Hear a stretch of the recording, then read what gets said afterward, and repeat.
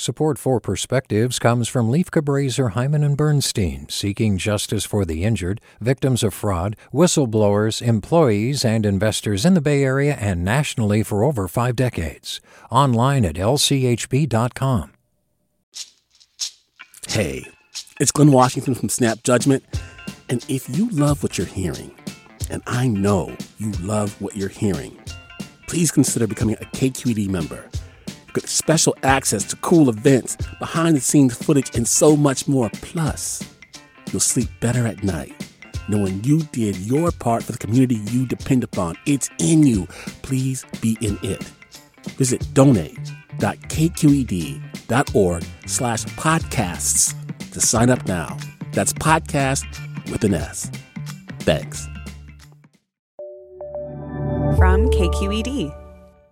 They're not my favorite flower, not even close, though they are quite beautiful.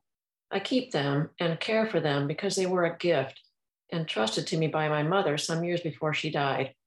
Over the decades, I've moved a few times, and each time I've dug up the rhizomes and carried them with me to wherever I landed. Looking around a new landscape, I'd select a likely spot, replant them, and wait, and hope. They took a while to get established, but each spring, my garden was alive with irises, delicate and fierce just like she was. In each new place, they'd gradually begin to flourish and bloom more and more extravagantly each year. Whenever I see them, I think about my mother. I think, too, about Afghanistan and Syria and Haiti and all the other places in our troubled world that give rise to streams of refugees, millions with no option but to leave the only home they've known. Often they leave with only what they're wearing, or perhaps a single sack to hold a life's memories, dreams, and treasures. How do you choose what goes in the sack and what you must abandon? How do you leave behind a country, a history, perhaps a family, not knowing where you'll next find welcome, much less home? Flowers are a luxury, to be sure, and having a garden in which to plant them even more so. A garden signals hope and faith, and a belief in a future that holds crops or shade or even pretty flowers. But a garden also embodies duty and dedication and reminds us not to be complacent or take for granted the stability it signifies. So many are uprooted, searching and desperate for refuge. We owe it to them and to ourselves to remember their humanity and our own. With a perspective, I'm Peggy Hansen.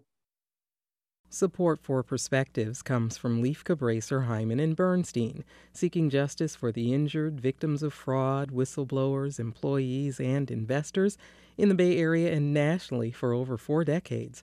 Online at lchb.com. Support for Perspectives comes from Leif Cabraser, Hyman and Bernstein, seeking justice for the injured, victims of fraud, whistleblowers, employees, and investors in the Bay Area and nationally for over 5 decades. Online at lchb.com. Hi there, I'm Rand Abdel Fattah from Throughline. If you're listening to this podcast, you know that KQED produces exceptional storytelling that keeps you informed, inspired, and entertained. Their podcasts cover issues from your neighborhood to the entire country and everything in between. Support this work today. You can help us continue to bring quality podcasts to your ears. Just head to donate.kqed.org/podcast. That's donate.kqed.org/podcast.